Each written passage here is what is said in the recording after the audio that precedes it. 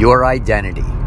Who you are versus what you do. Who you are is really what connects all of us. We're all human beings, and who we are and who we want to be and the kind of people we want to be and how we want to treat and serve others is something that connects us all.